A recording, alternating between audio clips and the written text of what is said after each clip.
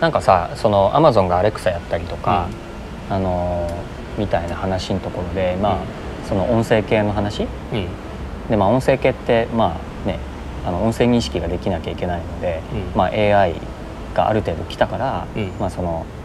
会話らしきものがなんとかこなせるようなレベルに来たなみたいなね、それで、来てると思うんだけど。ちなみに使ってます？ Siri とか。俺ね Siri あんま使ってないんだよね。Siri 使ってる？Siri じゃない、Android なんだけど使ってます。本当。音声入力めちゃめちゃ使ってます。入力で使ってる？どっちかというと検索で使いますね。検索とかあとはその地図で結構使います。なんかここから例えば、ここから品川駅までとか、ここから自宅までとか、なんかそれ言うとバスとかも含めてこう検索してくれて、それはすごい便利ですよ。なんかそう俺ね Siri はあんまり使ってないんだよね。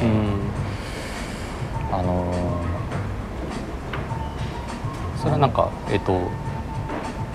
ちょっと試したけどなんかいまいちだったって感じなのか、それとも全然試してないって感じ？いや試してるよ。試してる。で、音声系で一番使う今でも、使ってるのはメモを取ったりする時にそこそこ長文を喋る。前やってましたね。今Siri の日本語入力もそうだし、Google の日本語入力もさもう相当打ち間違えないじゃない。だからなんか思いついた時に、iPhone 起動してペラペラ喋ると、でペラペラ喋るのはだいたい俺メモ取り Google Keep とか Google Keep 使っていて、Google Keep か、Slack の自分メンション、てか自分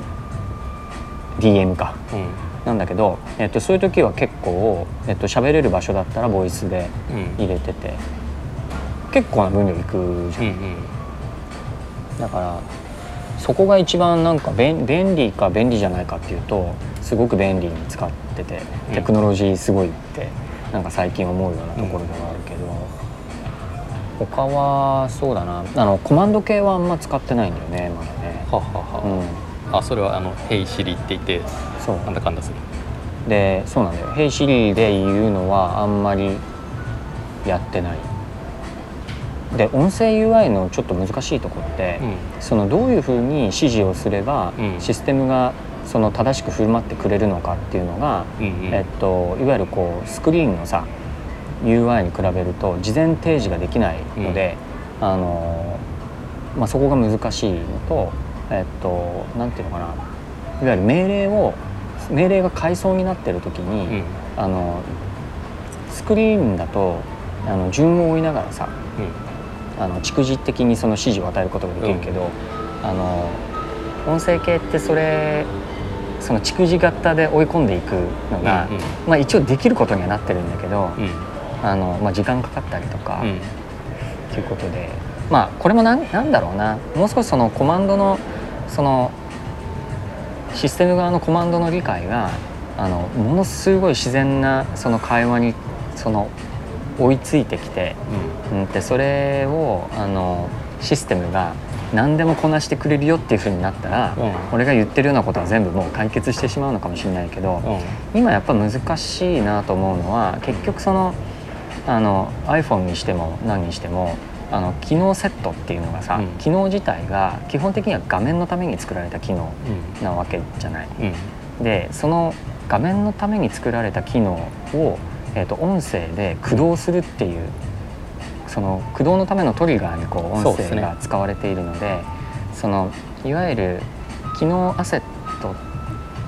の呼び出しなんだよね。だから本当はその自然に会話を、だけど例えば俺がバラモンにさ何か依頼するときにさ、別にそのバラモンがやってくれることって画面のためにバラモンがこう作ったことではなくて、その会話の中でなんか聞いたことをさ、そうじゃないスクリーンじゃないものに対してその何かこうアクションするっていうことで成り立ってるんだけど、UI でいうとCUI と GUI の違いみたいな。そうなんだよ。で今のiPhone とか、PC とかは、GUI なので、基本その選択して操作するっていうので全てが統一されてるんだけど、そうじゃないっていうことですよね。そうで多分全体的にそのさ、いわゆるこう指示を与える体系も、例えばその、キャンセルができますとかさ、戻れますとか、選択肢を2つ与えますみたいな、そのいわゆるこうなんて言えばいいの、なんかその選択型なんだよね。まあそりゃそうだよね、対話型っていうかなんだけども、その検索とか、それこそコマンドライン、コマンドで命令するみたいなものに近いから、逆にそっちとはすごい相性がいいんですよね。そうね、そうだからそこがはっきりしてるやつはすごくよくて、多分、だからその自分がその検索を使ってる、便利に使ってるっていうのも、まあそれが大きいのかもしれないですね。そうだね。だから、まあ、そういう意味だと音声系はただそれも時間の問題かなとは思ってて、そうですね。アレクサとかもなんつうの、そのいわゆる会話の中でできることっていうことベースでさ、機能開発がどんどん進んでいるので、そっちもでもスマホとかさ、そういうこう GUI 系ってもう歴史的にはもうさ30年分ぐらいあるから、結局それの積み重ねを今俺たちはスクリーンで使ってるから便利なだけで、まあ、音声 UI がじゃあ30年経過した後に今の GUI を超えられなかったかっていうと、まあそれはそういうことじゃないだろうなっては思うよね。そうですね。時間の問題だろうとは思うけど、慣れかなって気はしますね。慣れもあるよね。でそのなんかテクノロジーの進化の見通しっていう意味だと必ずその人間楽な方にやっぱり進んでいくので、例えばそので楽な方ってじゃあどうやってこう分かるんですかっていう話でいくと、ちょっとエクストリームユーザーっぽい話でいくと、例えばそのまだ読み書きのできない子どもとか、例えばその記号っていうものを扱うことに慣れていない、例えばその年配の人たちとかみたいな人たちに使ってもらった時にどれだけこう使えるかみたいなことがあると思うんだけど、まあ、俺の子供最近まだ5歳になったばっかりなんだけど、iPhone の全体的なユーザーインターフェースの振る舞いはもう理解していて普通に使えるんだよね。だけど漢字が読めないので、なんていうの、書いてあることはよく分かんない、けどなんとなくできますと、だから YouTube とかも全然使えてて、例えば再生とか一時停止とか、あとサムネイルを見れば分かるからタイトル読む必要ないじゃない。だからそういうこう漢字に頼らない、まあ、ひらがなはある程度読めるから、なんとなくそれ見てやるんだけど、やっぱね圧倒的に Siri とかを使いたがるんだよね。でホームボタン長押ししてなんかいろいろ言うのよ。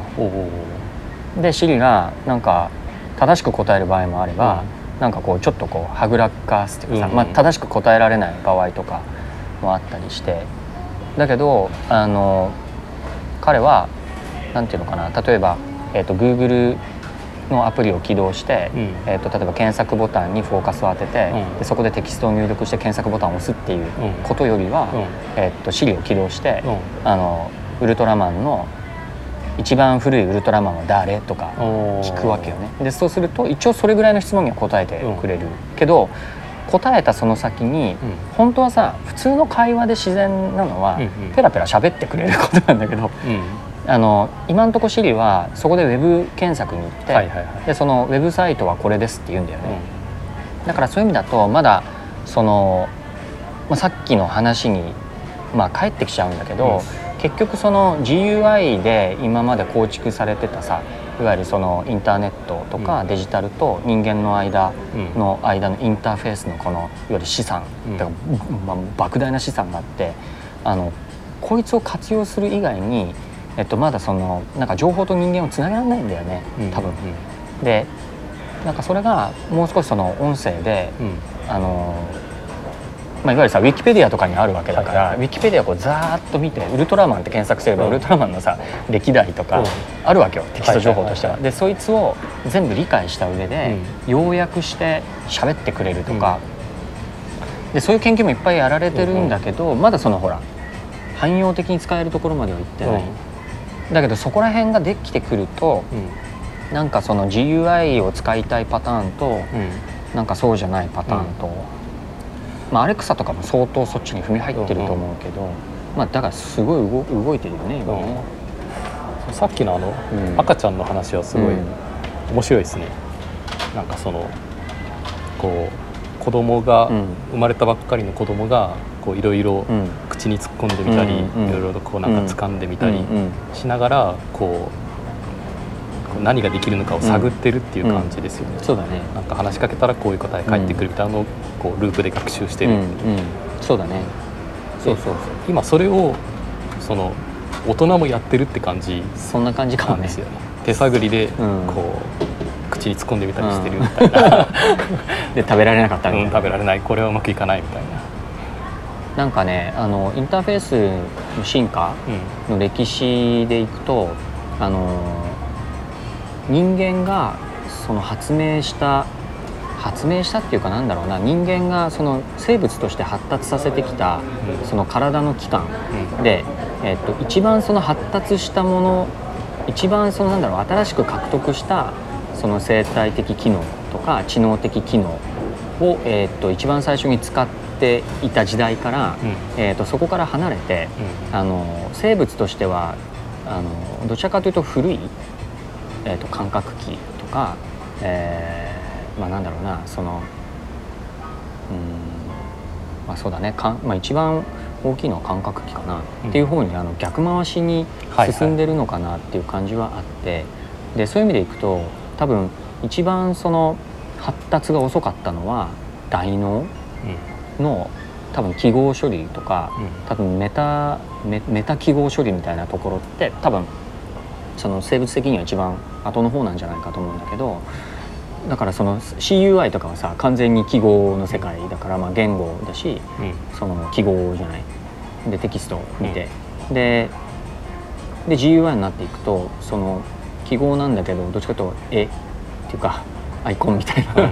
あとメタファーを使って、まあ、実世界思考的なメタファーフォルダーみたいなところに行くと、まあ、よりこう楽っていうか、で楽ってことは多分生物的に後に発達したものを使わないので楽だっていうことなのかなと思うんだけど、でそれでいくと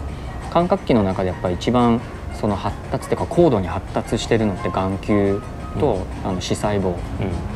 だと思うんだよね、生物の中でいくと。そうですね。でだからいっぺんに情報処理できる量がさ多いのはやっぱり目がこれだけこう発達していて、まあ、それと大脳の関係で、まあ、やれてるんだと思うんだけど、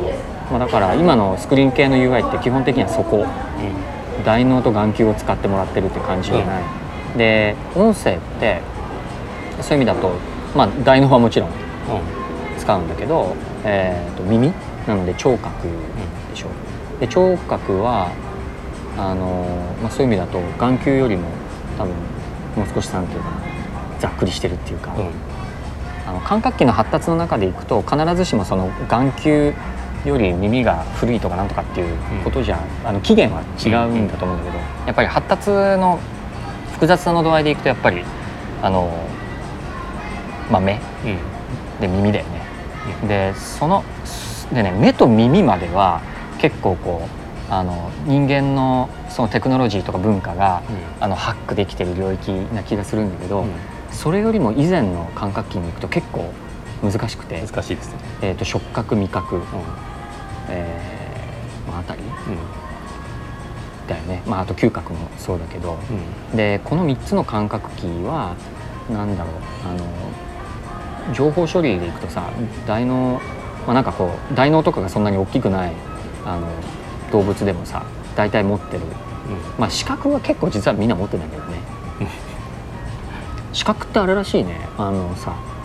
目になる前はなんか虫とかなんかこうすごいこう原始的なその生き物が体表に分散して持っていて、目はないんだけど光を当てると逃げる動物とかいるんだよ、でそれが一箇所に分散してんだよね、光に反応してそのシグナルを出す、その細胞が。でそれが一箇所にこう集まってそのなんつうの細密重点みたいな六角形で並ぶみたいなさ、ってことになると、その配列、まあ、平面上にこう配列された像がちょっとずつ食い違ってるので、そこで像が浮かび上がるみたいな話で、レンズがなくても、像が見える、その昆虫の複眼とか、はい、それに近いんだけどみたいなことらしくて、でそれでいくとやっぱりね、そのさっきのウェアラブルとかもそうかもしれないんだけど、ウェアラブルってやっぱ身につけるからその触覚、ね、つけ心地みたいな話も結構あるし、でなんだろうな、でその順番でいくと、そういう意味だとCUI が GUI になって GUI がボイスに行くっていうのは、その感覚器のその歴史の遡りでいくとそりゃそうかなみたいなね、で結構難しいのが味覚とか嗅覚が結構難しいっていうか騙せないなかなかので、多分料理とかをテクノロジーで 3D プリンターでさ、なんか料理プリントしますみたいなのって結構あるけど、だいぶ多分難易度高いんだろうなとは思ったりして、そうですね、いやでその難易度っていうのは確かにあって、音声もその研究レベルではもう本当にコンピューターが生まれた当初から結構研究されてきたっていうのは、音声認識とか音声合成みたいな認識されてきたんだけど、なかなかその人間が満足できるクオリティに達するのにすごく時間かかった。でようやく最近これならいけるかなっていうレベルに到達してようやく出てきたっていうところだと思うんですよね。それが触覚とかになってくるとその難易度がさらにこう上がってくるっていう感じで、要は難易度の差だと思うんですよ。そうね。そうでなんか物の本で読んだことがあるんだけど、その感覚器って結局その外界で起こるいろんな危険なものから、事故という自分自身を守るためのそのバリアっていうか、なんだよね。でその一番遠くの危険を察知できると、いわゆるそのキーが自分のところに降りかかってくる前に回避行動を起こせるので、生存確率が上がりますっていう話があって、で一番遠くのものを多分感知できるのは目とか、耳も結構遠くのやつは聞こえるとは思うんだけど、ただ耳は方角が分かんなかったりするし、内容がよく分かんなかったりするけど、目は見れば危機が分かる。でどんどんそれがバリアを突破されて近づいてくるとそこから先に触覚、嗅覚、味覚の順番にあって、例えば何かを口の中に入れるっていうことを考えた時にこれは食べていいんだろうかって思う時にさ、例えば人類がさウニっていうものを見たことがなかった時に、ウニを最初に見た人がさ、これは食べていいんだろうかって思う時に多分まず手で触って確認をするよね。で手を触覚で触って OK そうだったら多分今でも人間やると思うんだけど、腐ってるかどうかって調べる時にさ、食って確認する前に多分匂って確認すると思うんだけど、で匂って確認して良さそうだったら口に入れて、で口が最後のいわゆるセクションになってて、口でうって思うとそこから吐き出すっていう、そういう順番なんだと思うんだよね。だからその前ふざけて言ってたんだけど、そのテクノロジーがどんどん人間のこのバリアをさ、1階層ずつくぐり抜けて人間に接近してるんだけど、究極的には人間が口の中に入れられるっていうか、キスをするとかもそうで、彼氏彼女の間の、AT フィールド的その突破のあれも一緒で、見るのも嫌だ、その人の声を聞くのも嫌だ、手を握るのは嫌だ、その人の匂いが嫌だ、キスするのは嫌だっていうような順番でさ、親密度ってどんどん近づいていくんだけど、それに結構近いそのレベルで難易度が、さっきバラモンの言った難易度ってそれそうですね。だから触覚っていうのは多分、聴覚よりも1段階多分ちょっと難しくて、でその上に嗅覚と味覚があるのかなみたいな。そうですね。デバイスの場合はなかなかこの嗅覚とか味覚まで、なんていうか必要とされないみたいなところがあるので、必要としないよね。現実的には触覚までかなという気はするんです。そうだね。触覚までいけばね。けど最近あれだよね。なんだっけな、ほら、VR 系だとかなり触覚ハッキングというかさ、握った感じとかいうのは相当ねできてきてるけどね。そうですね。やっぱりそのなんだろうな、人間何か操作する時って、触覚フィードバックがないものとか、音のフィードバックがないものって、もうむちゃくちゃ操作しづらいんですよね。昔あったなんだっけ、これくらいのなんかこう空中で手を動かして操作するやつ、名前が出てこない。リープリープモーションか、あれとかを試した人はなんかまあ分かるとは思うんだけど、あれで空中でなんか手をこうコネコネ動かして何かこうモデリングするとかっていうソフトがあったりするんだけど、とにかく使いづらい。それはまあ結局フィードバックがないから。なんかね、フィードバックの話もあるし、VR っていうか、まあなんかいわゆる3次元インターフェースの触覚系っていうか入力系の3次元インターフェースの話でいくと、ちょっとツイッターって書いたこともあるんだけど、空中でなんかするって結構難しいんだよね。難しいですね。で、人間の関節ってさ、ぐにゃぐにゃ曲がるから、面白くて、例えばスポーツで使うその、例えばテニスのラケットとか、バットとかってあれ何やってるかっていうと、人間の関節が、ある軌道でしか動かないように、動きの中で幾何拘束かけてんだよね。で、そういうことしないと人間のその関節ってもあらゆる意味で自由に動きすぎるので、であらゆる意味で自由に動きすぎるものって精度が上がらないんだよ。だからまあ当たり前の話なんだけど、なんで僕らはその机の上で、しかも紙の上にペンっていう棒で字を書くんだろうかっていう話があって、だって記号化って意味だとさ、3D で、もし仮にその軌跡をこう空中に残せるようなものがあったとしたら、なんかさ XYZ でさ文字をコーディングしてさ書けばさ、もうなんか漢字とかいらないぐらいこうリッチなものが多分あれできるんだけど、書けないんだよね。でそれは結局のところ精度が上がんないっていうか、で精度が上がんない、その例えば文字のさフォントセットがあっても判読できないからまあ使えないみたいな話になって、で文字がやっぱここまで来てんのってやっぱ書くっていうことと直結してて、で書くっていうことが何だったのかっていうと、俺はやっぱりなんかね、人間がその何かを手に持って、で手に持ってというか、多分最初は指で地面に書いたんだと思うんだけど、地面っていう平らなものがあったところにそので人間の関節自由度ってさ、指先から考えていくとこれ123、456みたいな、関節箇所ってさ腕だけ6箇所あって、でそいつがさなんか自由度でいくと、何十度も持ってるからさ、掛け算するとめちゃくちゃな自由度になって、でそいつをだけど2次元っていうその平面上にこうロックオンすることで、多自由度を使って、生成物としてはその平面上の、いわゆる何か記号を書くっていうところの精度に全てを投入することができるっていうことなんだと思うんだよね。で空中で書こうとするとさ、そのいわゆるメリットを全然活かせないので、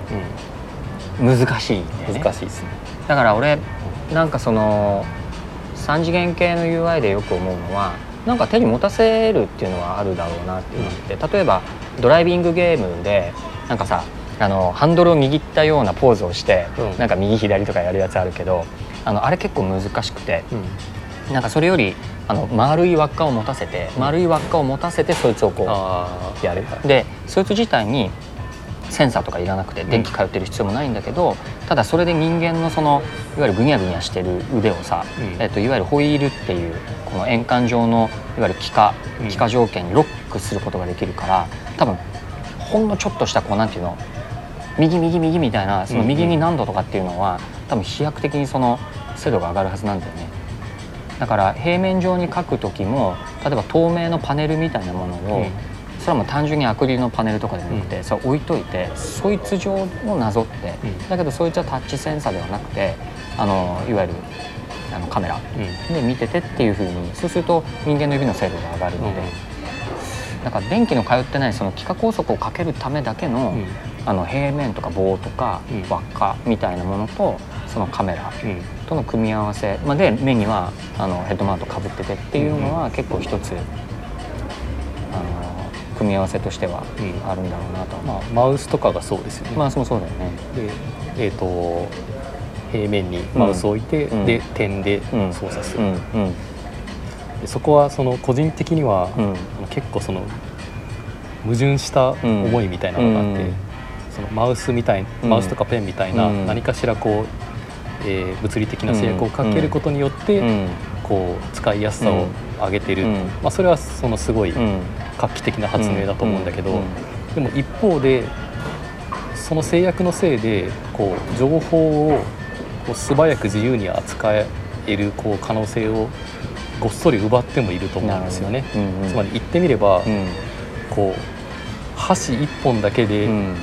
料理してるみたいなそんな状況だと思うんですよ。今こう情報を扱うって。で箸でこうなんか人参とかを転がしながらこう包丁のところまで運んでいって今度包丁に持ち帰ってバスッと切るみたいなことをまあ今はこうコンピューター上でやってる、まあ、パソコンとかでやってると思うんですよ。でまあ今それがみんなこうそういうもんだと思ってやってるんだけど、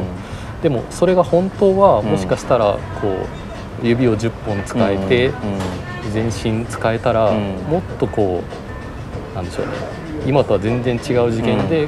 こう情報をこねこね扱えるんじゃないかみたいなこともこう思っているところはある。それはあれだよね、最近バロもその話してたよね。なんか今あるコンピューターがなんかこうあまりに未成熟すぎて耐えられないみたいな話してたよね。そうですね、まあそれはまあそういうことを思っていると。でそのコンピューターのこう本来のこう性能をこう箸一本で操作するせいで発揮できてないんじゃないかという思いはまあありますね。なるほどね。でそういう意味ではその結構その人間の方が変わらないといけないと思っているところもあって、その習熟するだとか、なんだろう難しい操作を覚えるみたいなところ、ピアノ弾くみたいなのもそうですしあと音声、さっき出てきた音声入力とかも、結構それに近いところがあると思うんですよね。音声入力ってちょっと自由度高いじゃないですか、画面ポチッと選ぶよりも。でそこもやっぱり同じで、人間がその音声の方にある程度こう頑張って合わせていかないといけないと思うんですよ。例えばこのなんて言うとうまく答えてくれるのかみたいなのを覚えていかないといけない。例えばこう長い文章だと答えてくれないから、例えば、ラーメン渋谷とだけ言うとこう渋谷にいるラーメンに行きたいのかなとかっていうのをこう推測して答えやすくしてくれるみたいな、そういう感じでこう人間の方が合わせていくっていうのが必要になってくる。それはまあ音声入力はまあそうだと思うし、あとAI とかもそうだと思いますね。AI の方も結構人間が頑張って合わせていく必要がある。逆にそうした方がうまく AI は使えるんじゃないかなというようなこうバクッとした思いはありますね。なんかね AI の話はもうさどのプロジェクトでもまあこれもねかなり含みのある話だから実際使える話ね、ものと、まだその見込みの部分といろいろあるけど、そのまあ多分 UI やってる人たちは気になってるかなと思うんだけど、その AI がまあどんどん進んでいくことで、まあ一つさ帰結っていうか結果としてはそのまあユーザーインターフェースがこうボイス系に移っていって、画面のデザインきれいにできるっていうのとさ、なんかこう人とうまくコミュニケーションできるっていうなんかその会話が上手みたいなのって全然違うんだけど、なんかその会話が上手みたいなそのことがそのまあ UX とか UI 考える人のなんか学ばなきゃいけないことに加えられてさ、俺コミュ障なんですけどみたいな人がこうUI を作れなくなっていくみたいなまあそういう未来感もあるんだけど、他だとどうだろうね。なんか表面的なところはそんなに変わんないのかな。表面的なところっていうのはそのいわゆるさフォーマットとして GUI とか、まあ、いわゆるボイス系のそのインターフェースみたいな話はあるにせよ、その AI がそこに、まあ、あるからっていうか使える道具としてあるので、なんだろうな、俺たちが全く知らないようななんかそのなんていうのインタラクションの作法のようなものっていうのが出てくるのかどうかっていうところのあたり、まあ時間結構かかると思うけどね。まあ、出てくるんじゃないかなとは個人的には思ってますね。なんかこう AI と UI ってこのちょっと対立するところもあるんですよね。っていうのはAI はその人間ができることをこうコンピューターにやらせようっていうようなところからこう始まってきてるんだけど、逆にその、UI っていうのはコンピューターがこうできないところを人間がこう補ってあげようみたいなところで、結構そのなんでしょうね、対立しつつこう持たれ合いつつみたいな関係性がちょっとあるんですよね。もともとその AI とか研究してた人、まあ、もうこれ1960年みたいな話、戦後とかの話なんですけど、なんかその AI を研究してた人たちが最初コンピューターを作り始めたんだけど、でもまあなかなかうまくいかないと。で一回その AI にこう見切りをつけた人たちが、なんかこうコンピューターはこうやって人間ができることをやらせるんじゃなくて、人間がもっとこうコンピューターをうまく使えるためのユーザーインターフェースを整える方がこうコンピューターをうまく扱えるんじゃないか、意味があるんじゃないかということで UI の研究がそこからその後、まあ60年よりあと70年とか80年代ぐらいにこう盛り上がっていったんですよね。でなんかその後まあ何回か AI ブームみたいなのあったんだけど、なんだかんだで今まではこう UI の方が主流だった。でまあよく言われるのはその Google の創業者のラリー・ペイジとかはもともと AI の研究室だったんだけど、ただそこの教授はその途中からまあ UI の研究を始めて、でそこからこう AI と UI がごっちゃになったような研究室から Google が生まれてきたみたいな、なんかその結構その AI と UI って隣接したところにあったみたいな。で今そこから AI がまた勢力をこう盛り返してきて、でこうそこでこう UI と AI が今これからどういう関係になっていくのかっていうのが個人的にはこうなんていうか面白いテーマになりそうだなと思ってる。ここは多分毎年毎年変化のね、多分あるところだよね。まあしばらくは結構日進月歩っていうか、そうですね、正解っていうのがさ、そんなにその、まあ、ある時正解を考えられたとしてもそんなにこう寿命として多分長くね、残れないような、多分そういう動きの早いエリアになるかなと思うけど、どっちかがなくなるとかそういうもんでもなくて、お互いに変化を与え続けるみたいなものかなという気がします。そうだね。まあそういう意味だと UI とか UX を考える人たちが勉強しなきゃいけないこととか、使えなきゃいけないものが、まあ、やっぱどんどん複雑になっていくというか、増えていくからね。はい。じゃあ今日は、結構しっかりあれだったね。30分ぐらいで考えてたけどしっかり1時間ぐらい喋っちゃいましたね。なんか真面目に喋っちゃった。いやなんかちょっとタクラムポッドキャスト若干真面目すぎるなみたいな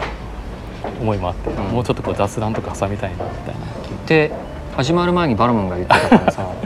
すごく雑談的に行こうと思ってたんだけど、行こうかと思ってたけど、タクラムポッドキャスト史上最も真面目な回になっちゃった気がするけどちょっと次はもうちょっとカジュアルなね雑談から入ってもいいですか。じゃあそうしましょう。今日はじゃあありがとうございました。ありがとうございました。